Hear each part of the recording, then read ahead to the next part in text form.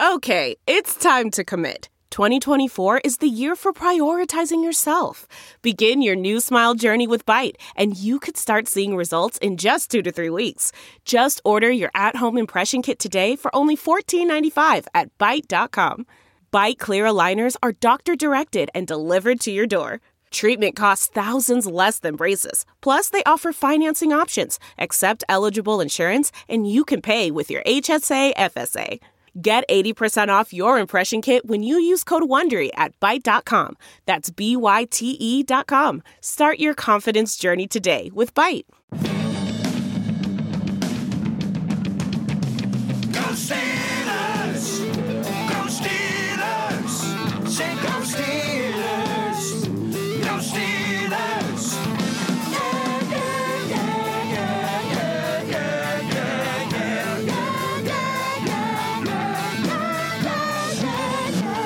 Welcome to the Steelers Outpost podcast, a proud member of Sports Drink Network.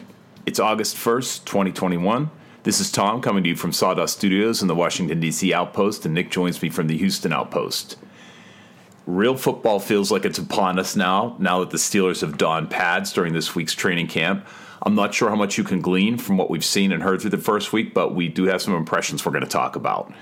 The Hall of Fame game is on Thursday, and we're really looking forward to seeing the fourth preseason game, because we're probably going to see the same lineup we normally do see in the final preseason game on Thursday. And half of the Steelers Outpost podcast crew feels the need to review the Madden ratings that just came out this week, so we are going to do that, much to your delight and pleasure. But first, let's hear from our sponsor. Spotify Green Room, ladies and gentlemen. It's a live, audio-only sports talk platform where you can cut out the noise and bring in the action. And when I say action, I mean sports action. You can have watch parties, debates, post-game breakdowns, and you can react to breaking news with fans, athletes, and insiders in real time. I mean, this is a community online. This is the future, people. All you need to do is download the Spotify Green Room app for free in the iOS App Store, create a profile, link your Twitter, and join the group. So training camp has begun in earnest as the team has started working out in pads.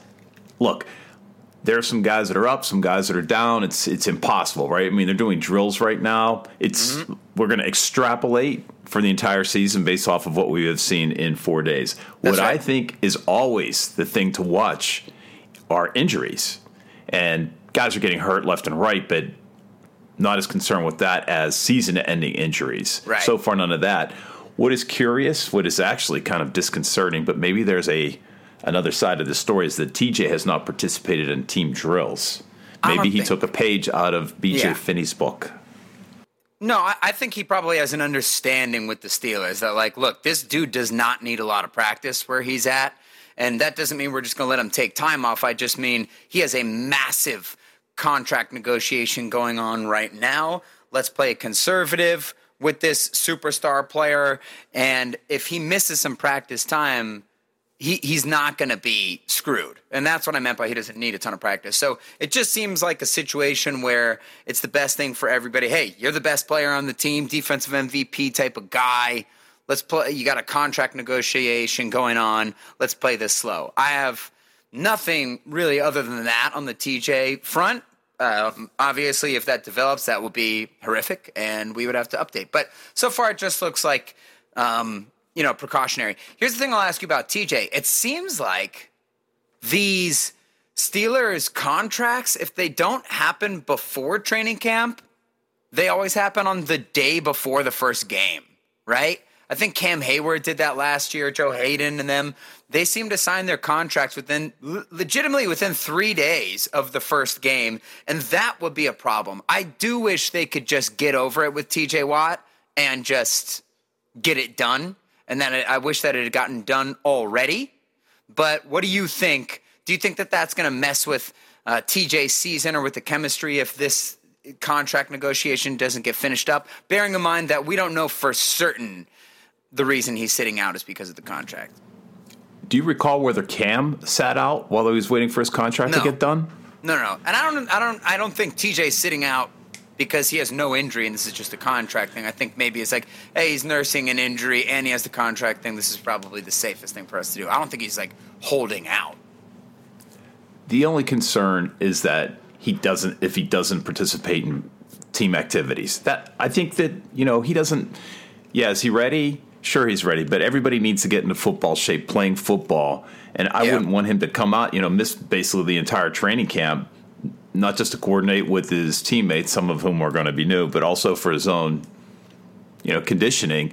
I wouldn't want him to start at a -1. Right. This is where you should be -2 and work your way up to even for the first game of the season. I wouldn't want to see him need a game or two to get up to speed. Well, it seems like we mention these guys all the time, but they sort of defined the last era of Steelers football. But Le'Veon Bell, the year when he held out, and he had such a slow start to that season. He did heat up by the end of the season and had his best year yet, but nobody on earth was in the shape that guy was in. I mean, he came in with a 12-pack to the first game, even not having been at training camp, but even then it was a slow start. So you're right. I would be shocked if TJ sat out for that much longer. Like I said, I think this is just sort of like you might as well sit out anyways, and we got plenty of reasons to do that. But, yeah, in addition to TJ needing to get ready, you just want him on the field because that's your best player, and that's going to make everybody else around him step up. Like the offense is going to be crapping their pants more than they already should be when TJ's on the other side of the line with Cam and Tua and Highsmith and everybody. So, yeah, you want him back in there. But I feel like this is a perfect time to transition to said pants crappers in the offensive line. We have already circled that as a concern, and now 7 of the 15 offensive linemen are not playing. Make no mistake about it. That's not good. Look, it's an interesting week for the pod because it is so much fun getting play-by-plays of the little 7 shots, scrimmages, and stuff like that, just because it's wild to think that the Steelers players are on the field.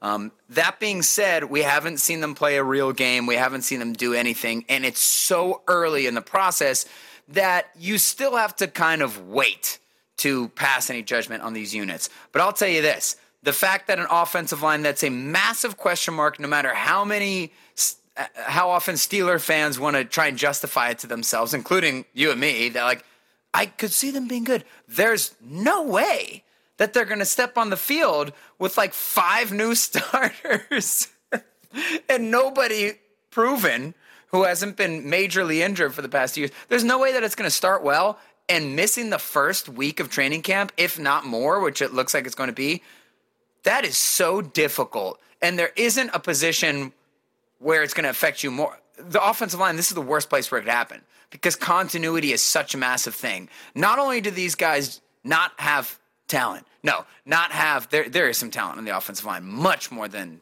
this they're getting credit for.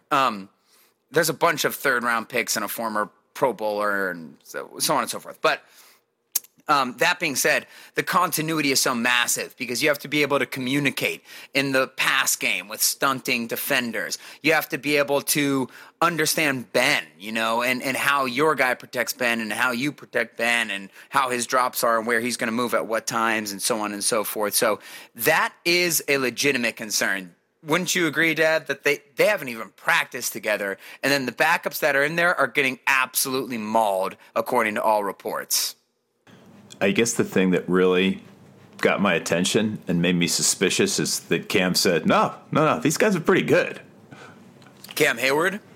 Yeah. What do you mean? In response to people asking, hey, what's up with this offensive line? He says, they're pretty good. So that alarmed you because you think he's losing it? Come on, man. It's good. he's slicing through them like a hot knife through butter. No, I could see where if he blocked me, that would have been a good block. That's how Cam feels against all offensive linemen. So, yeah, maybe Cam's not the best judge. I guess I am worried that this has kind of been a perfect storm in terms of we rolled the dice on DeCastro, which I supported. Oh, it didn't work out. Okay, cool. We got Trey Turner, basically a younger DeCastro right here. To come into the team, whatever. But I guess what I'm trying to say is everybody's been looking at the offensive line the whole time. all the reports of Najee Harris I'm hearing are he's doing a good job breaking 2 tackles in the backfield to get to the line of scrimmage. Now, this is the backup Steelers offensive line, of course. So they will be much better. The drop-off is precipitous at best, but dude, it's just not good to hear those reports that it's going so poorly. And if these guys are starting camp with injuries, like, it's a month to the season. And I'm sure some of them can get totally healthy, but there's also a very legitimate chance that these guys are just starting with nagging injuries. And if you have to put the backups in, you're in a little bit of a worrisome place. And this is just not how you want to start. And it's going to make it difficult on Ben and the receivers and the running backs for anybody there. They need to get their timing down. They have some new pieces with the offense, particularly when you're talking about a new offensive style. They're not going to be able to get their timing down if people are breaking through the line on every play. Let's talk about who's actually out. So Chooks is still out. Kevin Dotson out. Banner still rehabbing. How? How is Banner still rehabbing? I know our expectations for ACLs have gotten so unreasonable thanks to Adrian Peterson, but he got injured in the first game of the season last year. Like, you would think he'd be back, but I guess, I don't know, 350 guy that heavy? is probably difficult. Yeah. Maybe a little different. I'm just freaking out and I'm lashing out at Banner's Dodgers. Not at Banner. I know he's working, but yeah. So I guess the other disappointing report. So I guess let's kind of talk about the offensive line before we move on to the other concerning thing, which is the receivers are still dropping the ball at the same rate they were last year. If you didn't think it was possible, apparently it's possible. But with the offensive linemen, I'd say all the reports about Kendrick Green, the new rookie center, they're what you would expect. People are just like, yep, he's doing a good job. I'm sure he will get better. So it sounds like people are like, he's a rookie. But like I said, his demeanor and his energy bode well, I think, for the position, but it's not like he's out there turning heads, clearly. Otherwise, you would really hear that, like, oh my goodness, this guy's already taking control. So that's good. That's going as planned, right? Joe Haeg, who they signed from the Buccaneers, universally agreed upon by the Twitter scouting community, which, we joke about them because it is an easy group of people to rip. They need to be ripped. They're a very serious bunch. But generally have some good information out there. Haeg is agreed. This guy's not a good offensive lineman. Just straight up. It was a disappointing signing by the Steelers, and he's been disappointing as a starter. Like, this is a veteran player. There's no room for growth here. He is what he is, and you're getting dominated already. I know you're playing the Steelers' defensive line, but, dude, this is bad news if you're getting dominated. And Dan Moore Jr., the tackle, also had a couple rough days. But that's okay. That's a 4th-round rookie draft pick who's kind of raw in certain aspects anyways. We expect that. But with Haeg, that's your next tackle. That's your first tackle. He's going to start games, most likely. Your first backup tackle is going to have to start games, and this guy can't do anything right, apparently. So that is worrisome. We've also heard the same thing about Chaz Green. It was, sort of predicted when he came into camp, but he met expectations. So Anthony Coyle seeing a lot of action. He left practice, Wednesday with a stinger. He's back.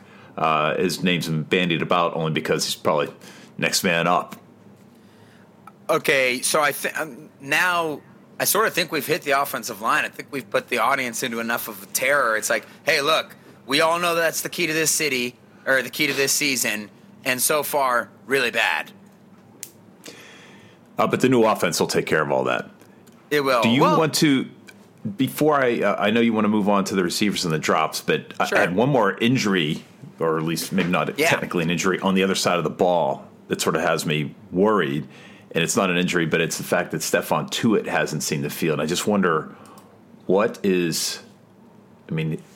they were predicting he's going to start practicing after the Hall of Fame game. So you're right. Okay. It's a few superstars on defense have mysterious reasons for not practicing. I'm not totally sure about, but I think he's still working his way back. I know he's been running around and stuff like that. I don't think it's anything to worry about, judging by the rest of the reports.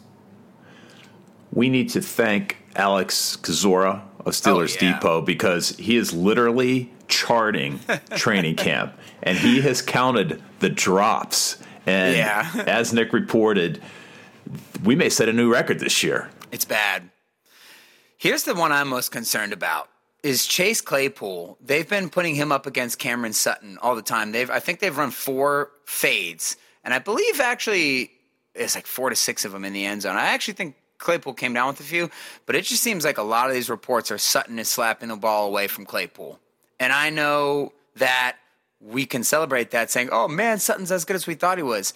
My opinion on Chase Claypool is this. Football is built for the receivers. The rules are so in favor of the receivers that I think if you get a truly dominant receiver like we saw in Antonio Brown, but especially if you get a Julio Jones type or a Chase Claypool where your body is that gigantic, there's just no reason for you to be losing jump balls to Cam Sutton, who's a good player, but he's not Jalen Ramsey. He's not jumping 40 inches in the air. And that's why I've been saying all offseason, the Steelers need to prioritize making Chase Claypool the number 1 receiver, because if Chase Claypool can put it all together, he will be a legitimately unstoppable target.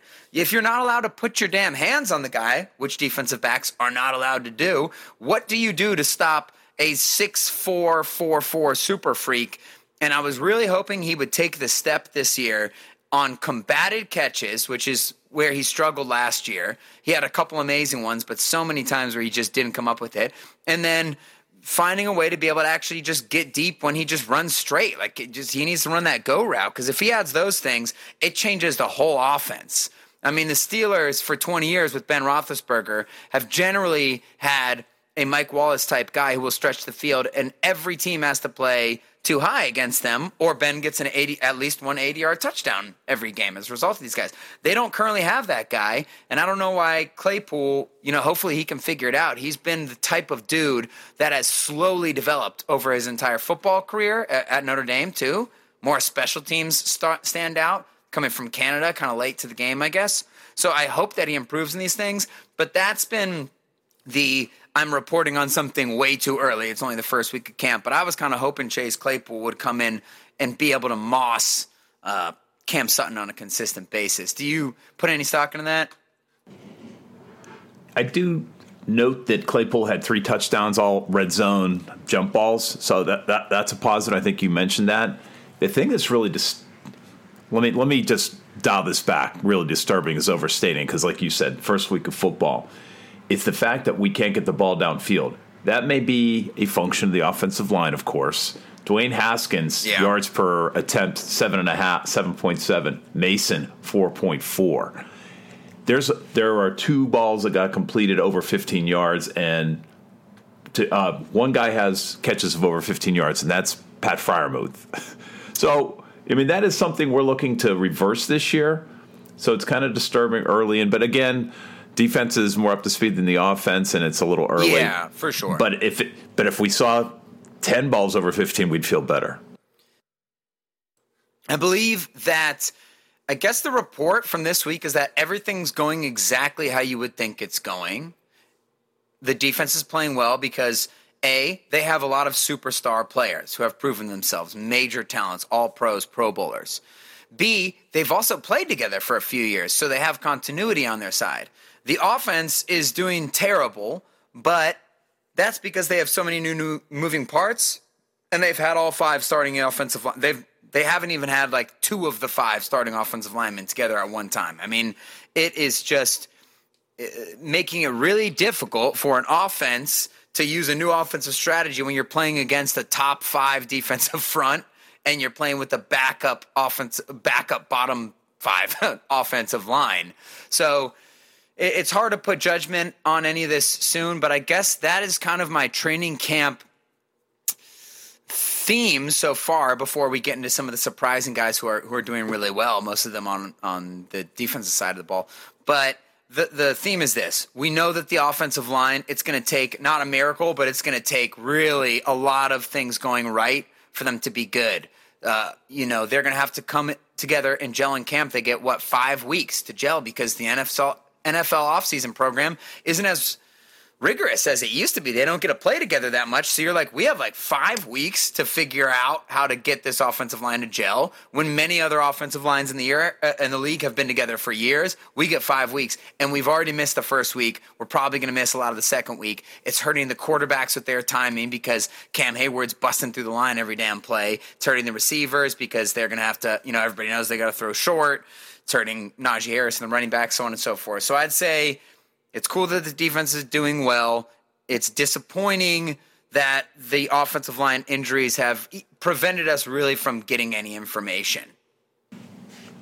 Yeah, and let's face it, the defensive secondary is not going to get tested in this camp unless things change drastically and quickly. No, and I'll say, speaking of testing the secondary, the only other real thing of note from offense, I'll just make a quick note on the quarterbacks and on Najee Harris.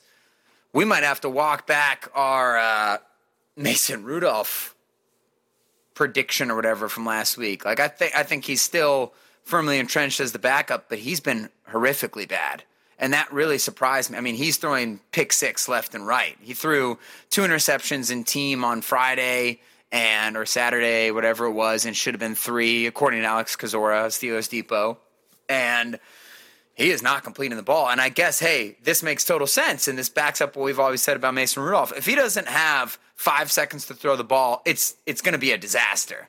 Like, he is just lead foot, doesn't have a strong arm, can't throw on the run, can't throw off of weird platforms. If it's not an ideal pocket for him, he's screwed. So maybe he'll play a lot better once the starting offensive line gets back in there. But he's been pretty bad, and Dwayne Haskins has been impressive in the fact that, like, yeah, he's got a much better arm, and he's got he's got better legs, and so he's made a couple impressive throws. He's also thrown some pick sixes and done Dwayne Haskins things, so it's not like he's blown Mason Rudolph out of the water, but it sounds like Mason's been pretty horrible, and Haskins has turned heads a little bit, like we said he would from the standpoint of the talent. There's going to be such a talent discrepancy.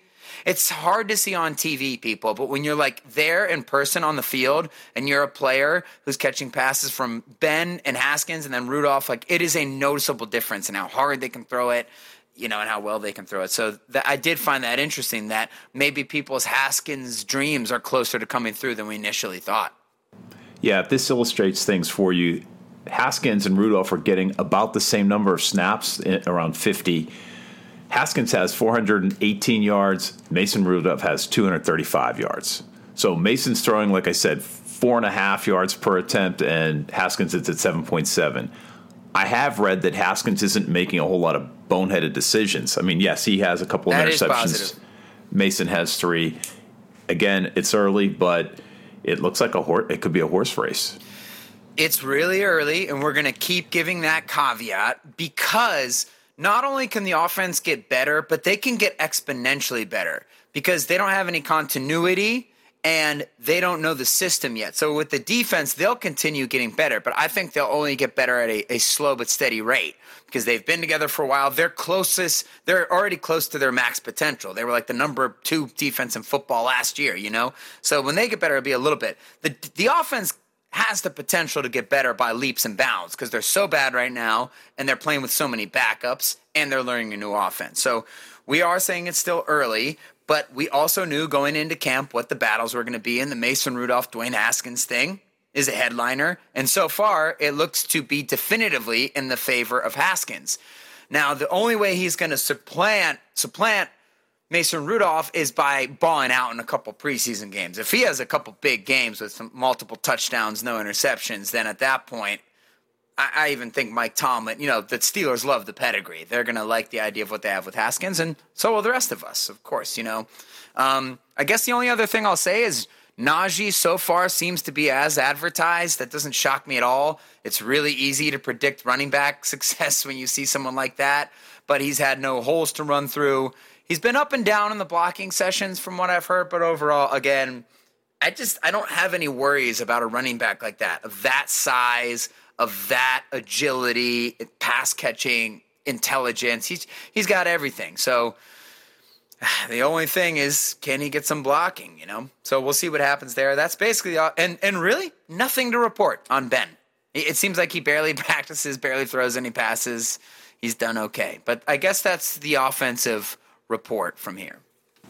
we're just going to talk about, I don't know if these are surprises, but points of interest about individuals. And we're staying on the offensive. 2 points about tight ends. Can we just look at 6 foot 18-inch Zach Gentry? Looks like he now has an NFL type body. I mean, a guy like that, it does seem. Well, you had Al Villanueva. What was he? 6'9"? 7 or something. You're right. He was so gigantic. Zach Gentry 6'8". He's got a leverage problem to start, but he does look like he's starting to improve. Could qualify for most improved player. From the base. He was absolute dog crap, and apparently he's playing a little bit better this year because clearly he has to know he's playing for a job. So with blocking being so mental and so heart-based, you gotta want to knock another man into the dirty soil. Losing your job and your NFL career as a result, because I don't know who would pick him up. That'll probably motivate you.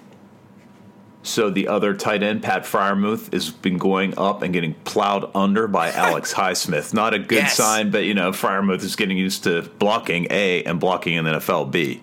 Let's talk about that. I'm glad you brought that up before we moved on to defense. Freiermuth, so far so good, in my opinion, of the camp. Look, took him in the second round, kind of generally considered a third or fourth round talent, even though when he was like a freshman and sophomore at Penn State, people were thinking this might be a first round guy, right?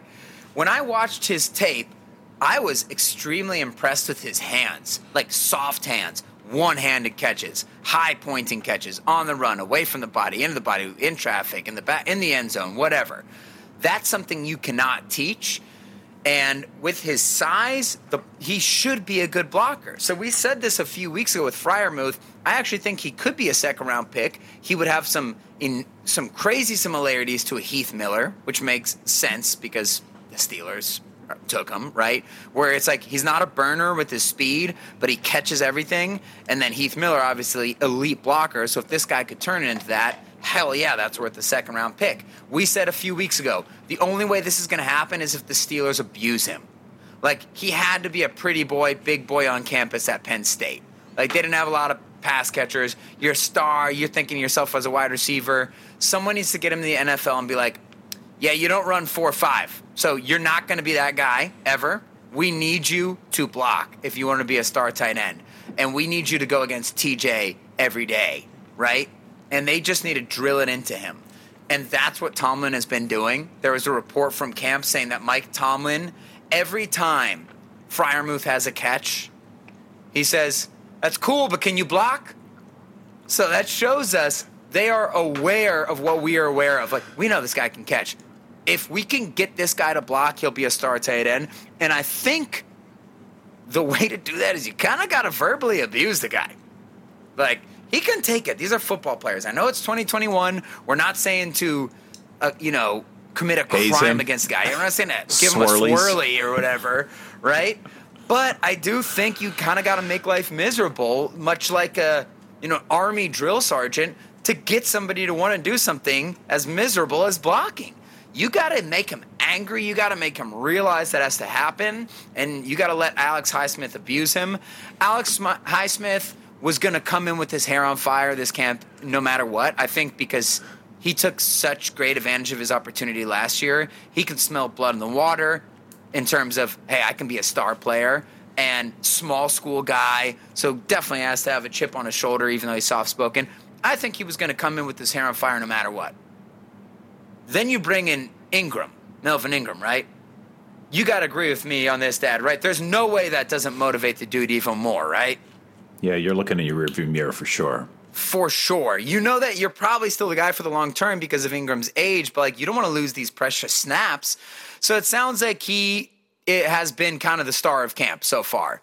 And so, yeah, he's been ragdolling Freiermuth, but this is awesome. Like a second-year guy and a first-year guy. We've said before, it's nice when guys kind of come in together and you can start those training camp rivalries. I love that they're making him go against Highsmith every time in those particular drills.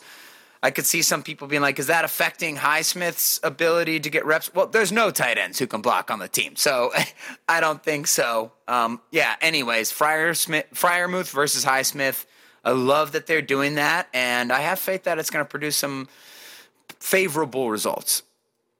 Just feel for him, though, because Alex is going to step aside when TJ comes back. He said, okay, just when he gets used to Highsmith. He said, okay, now it gets real.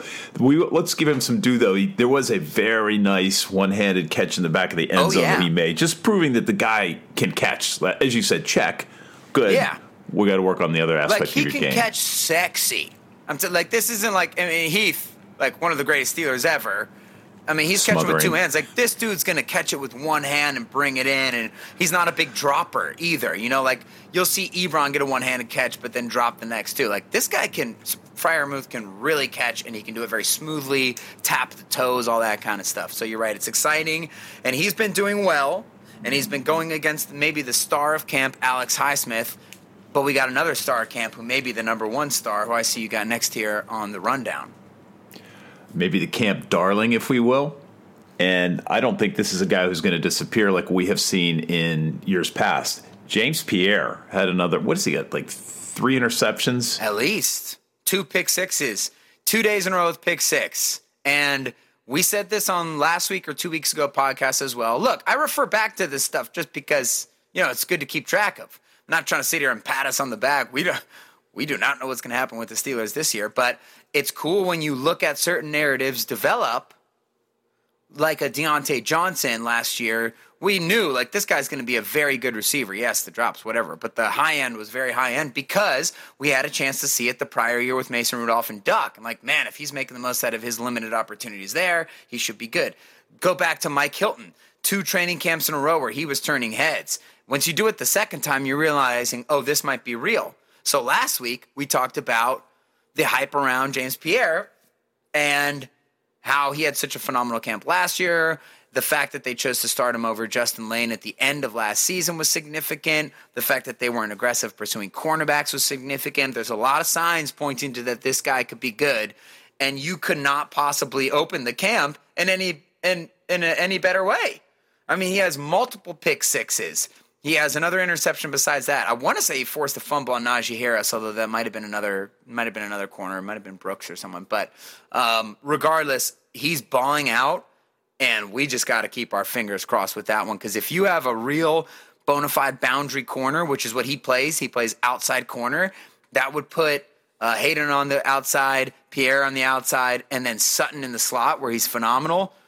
Wow, you really don't lose that much from Steven Nelson. Yeah, very exciting. Like you said, he's building on in his second year on that, and he ended last season very strong. So, and comes into camp with the ball of fire. Yeah, that's exciting. I feel like we started so deeply negative on the podcast. Like, let's get to Highsmith and James Pierre a little bit later because they are doing so well. Hey, we didn't doubt that this defense is the strength of this team. The fear is that secondary, and that is a trump card. That is awesome that Pierre is starting to show up in the way he has. So that makes me feel 100% Yeah, he just better. needs – I don't know. What number is James Pierre wearing right now? Because I think he did 42 last year, and that's not going to cut it. Okay, that is just 42. A goofy corner number. Oh, man, we got to figure that out, and I guess that's what's happening. Even the 41's a little better, the Antoine Blake, the Valentino Blake. But, yep, so those are some positive notes. There are some young – defenders whose stars are rising even farther into the sky. That's bad news on top of good news. Troy Polamalu has COVID, and it may be possible that he is not going to be at his own Hall of Fame ceremony. Now that would be a disaster. What a freaking bummer, right? I think he's supposed to be the opening presenter as well. So I would be so bummed, even though it makes close to no difference whatsoever if he doesn't get to give the speech. Sure, he wouldn't care at all either way unless his kids really want to see him do it. But it's like Troy's already been a Hall of Famer. It'll be great to see the bust get in there. I guess he's not really showing symptoms or anything like that, so he's okay for anybody worried about that. This is Troy Polamalu we're talking about. Come on. But, yeah, that would suck if you had to miss the ceremony. But overall, who cares? He's in the Hall of Fame for eternity. Let's turn our attention to the Steelers' own Hall of Honor. They've announced the Hall of Honor class for 2021. Did you already see who this is? I did, yeah. Why don't you read the list? Do you have it out there right now? I sure do. So, John Kolb, Tunch Ilkin, Carnell Lake, and Louis Lips. So, what are your thoughts? I don't know much about John Kolb was the thing I thought. So maybe that was the first thing I thought. The other guys are such slam dunks. I mean, Louis Lips he is the guy from that forgotten era of Pittsburgh Steelers football, right? He's really the only star in the, what was he, late 80s? Louis Lips. Let's see when that's when he played, right? 1984, he joined the Steelers. Yeah, exactly. So sorry for that a little bit. I don't know. I had to double check that. I know exactly when he played, but he is really the only player from that era who we talk about. And so obviously he deserves it. Carnell Lake, come on, that's like a Hall of Fame-y type guy. Obviously he won't, but and Tunch, what needs to be said? It's not just reverie for him. Like, that guy was a beast.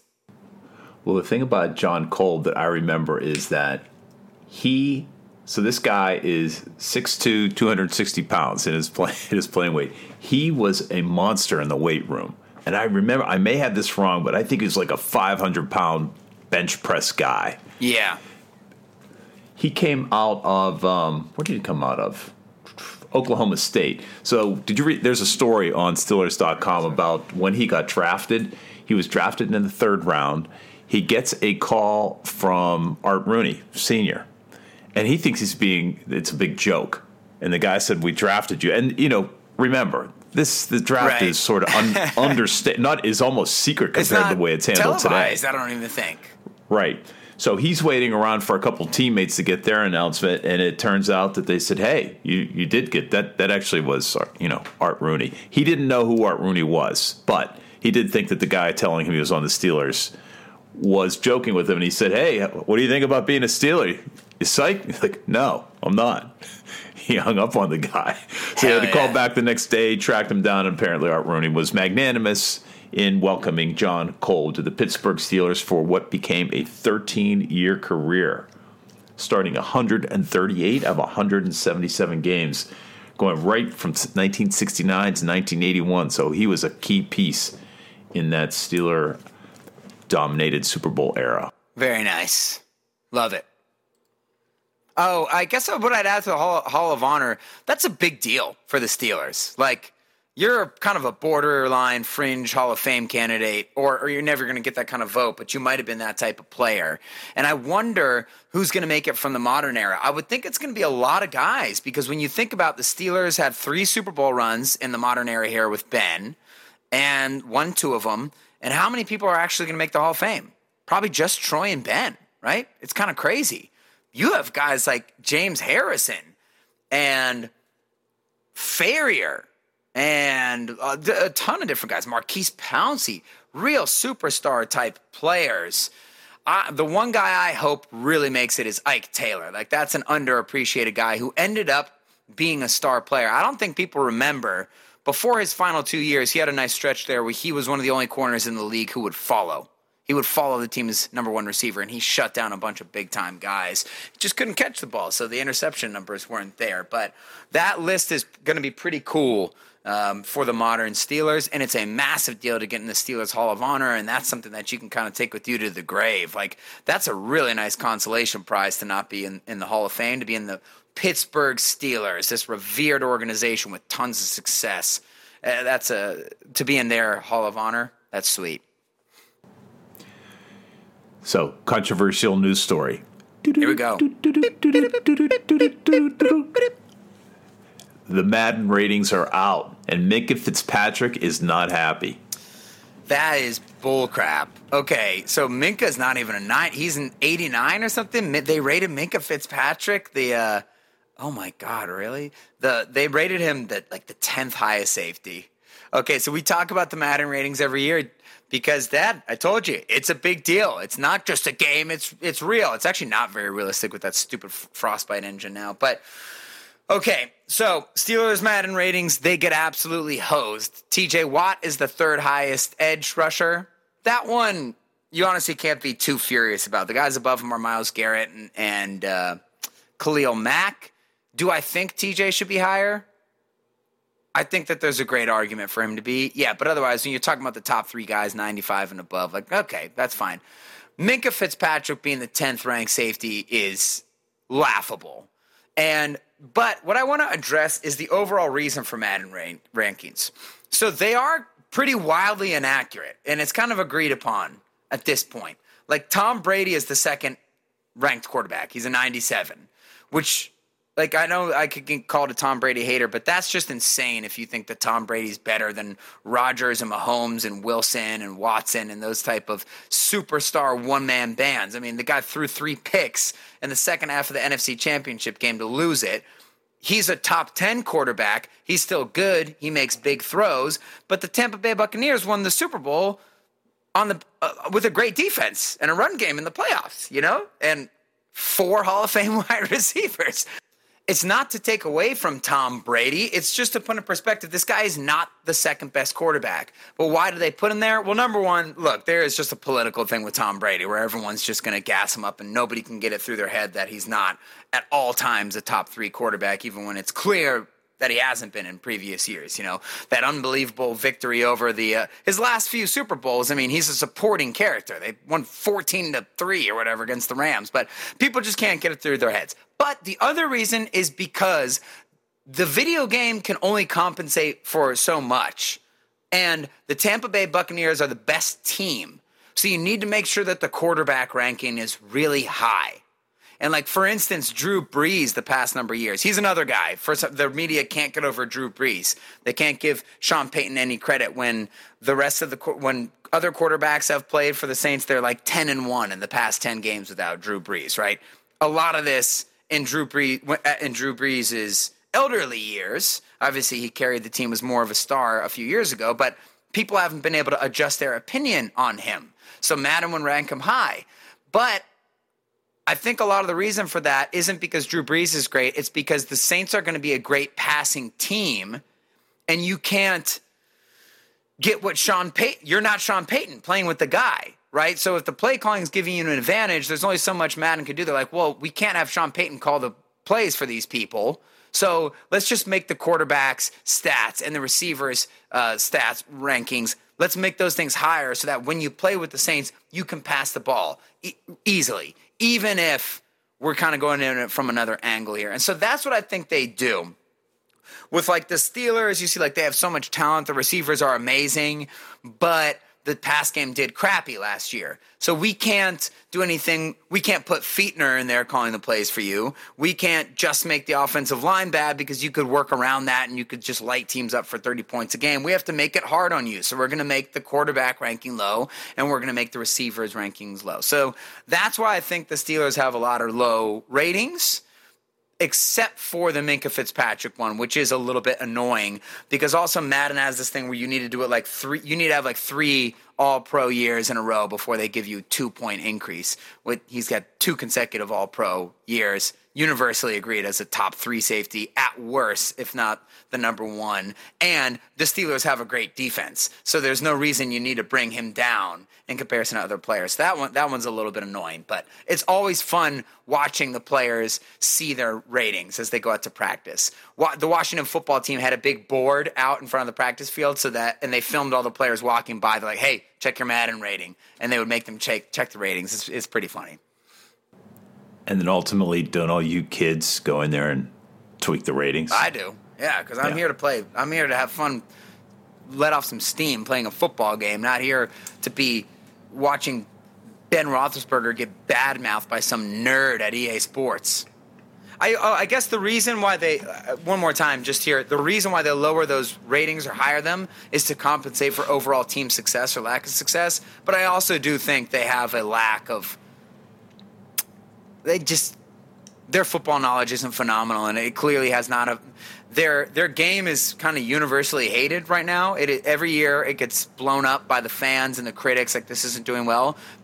And they just keep making more money. So why would we need to research the players more in depth? Why wouldn't we need to change the game when everybody's still buying this game anyway? So it is pretty wild. They have a monopoly with the NFLPA, right? Yeah, and if you want to increase your sports knowledge, maybe a good place to start is Spotify Green Room. Spotify Green Room is the best place to talk sports, period. Whether you're trying to brush up on your sports knowledge, whether you're trying to get into an argument with a stranger, or maybe just connect with fellow passionate fans on your favorite obscure Steelers fullbacks like Dan Kreider, Roosevelt Nix. Spotify Green Room is a live audio-only sports talk platform where you can talk to fans, athletes, and insiders in real time. Get in on the conversations that you listen to here every day. Share your own experiences and takes on the app, and you might even be able to get featured on your favorite podcasts. Download the Spotify Green Room app for free in the iOS App Store. Create a profile, link your Twitter, and join the group. I'm glad you used that word obscure, because as I get ready for the show, I go down to the rabbit hole in Pro Reference, looking at old Steelers. I was looking for Louis Lips, and you don't realize what a return artist he was, both kickoff and punt returns. So I'm starting to look through the old statistics, and I always like to extract the interesting player. Cannonball Butler is just that player. Hell yeah. First of all, his name is Cannonball. His body of work might not exactly represent Cannonball, but it was a great name. One of the better things about him, he came out of the vaunted Edward Waters College. Wow. That is an illustrious, historically black Christian college in Florida. And he played for the Steelers from 1965 to 1967, had an okay career. He's averaged a threatening 2.8 yards per carry. But he was a very good punt returner, 23 yards, and he ranks as one of the higher punt returners in Steeler history. Ended up having another 5 years in Atlanta. Anyway, I thought that was interesting. He did lead the league in fumbles in 1970. He did have one All-Pro year, or one Pro Bowl year, and the year before that. So prolifically productive, no. But, again, one of the better names in Steeler history. I told you, if it's a kick returner and he's got a sweet name, he's going to be good. We knew Ray McCloud was going to be a Pro Bowler the day the Steelers signed him. I don't know if Tutu Atwell returns punts for the Rams, the new rookie they have. I have to assume he will. I have to assume he'll be the best punt returner in the league. You got a guy called Cannonball Butler. Yeah, he's cannonballing some of those punt returns back to the promised land. Let me tell you that much. All right, so I think we have uncovered Chase Claypool's problem, why he's not focused, why he's not dominating. Yes. Because he is spending way too much time on TikTok trying to build a brand that is a futile quest. We are here to proliferate our Steelers TikTok takes into the world. We don't care that they're doing TikTok. That is just such an old man yells at cloud take, right? Look, this particular generation right now of post-college kids, the Gen Z type things, it's particularly brutal because there is a level of, what's the word? It's like self-assuredness. It's basically like, I want all of the authority with none of the research. Now, I don't know. There's just there's a self-righteousness about this generation. And in terms of like, he thinks let me twist this, okay? This isn't a political thing. This is like, dude, you're a horrible dancer. Why are you filming videos of dancing? Like when Odell films a dance video, it's at least like, oh damn, that guy can really dance. Look at him go. Juju, bad dancer. AB he was pretty decent. His touchdown dances were okay. On Dances with the Stars, he didn't do that great. But hey, Hines Ward won it, and he can't dance for crap. All right, Claypool, we need some dancing lessons before we keep putting up these TikToks. So we don't care that they're making TikToks, but if you're going to make them, like, make them watchable because it is cringe city. He's not getting better. No, he's not. He's got money. He should be able to get people to help him. Tell me this. What does Smeeze mean? I have no idea. idea. One of the TikToks is rating teammates Smeeze, and like 4 or 5 guys dance.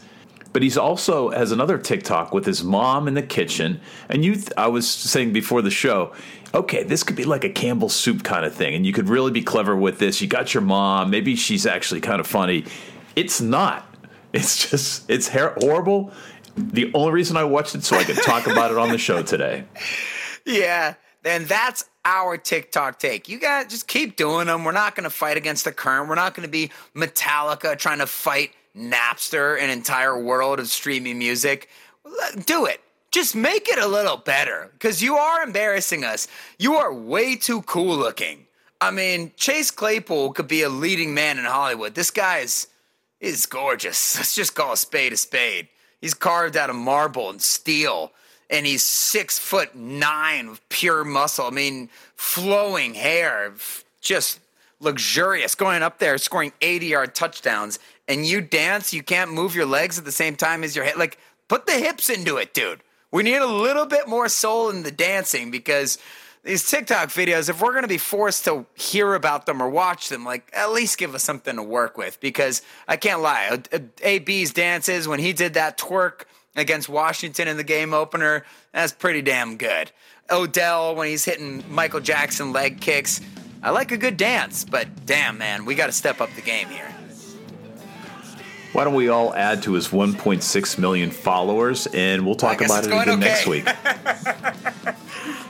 Hit us up on Twitter at Steelers Outpost. Shoot us an email at SteelersOutpost@gmail.com. Thanks for listening. Until next week, go Steelers. Okay, bye-bye.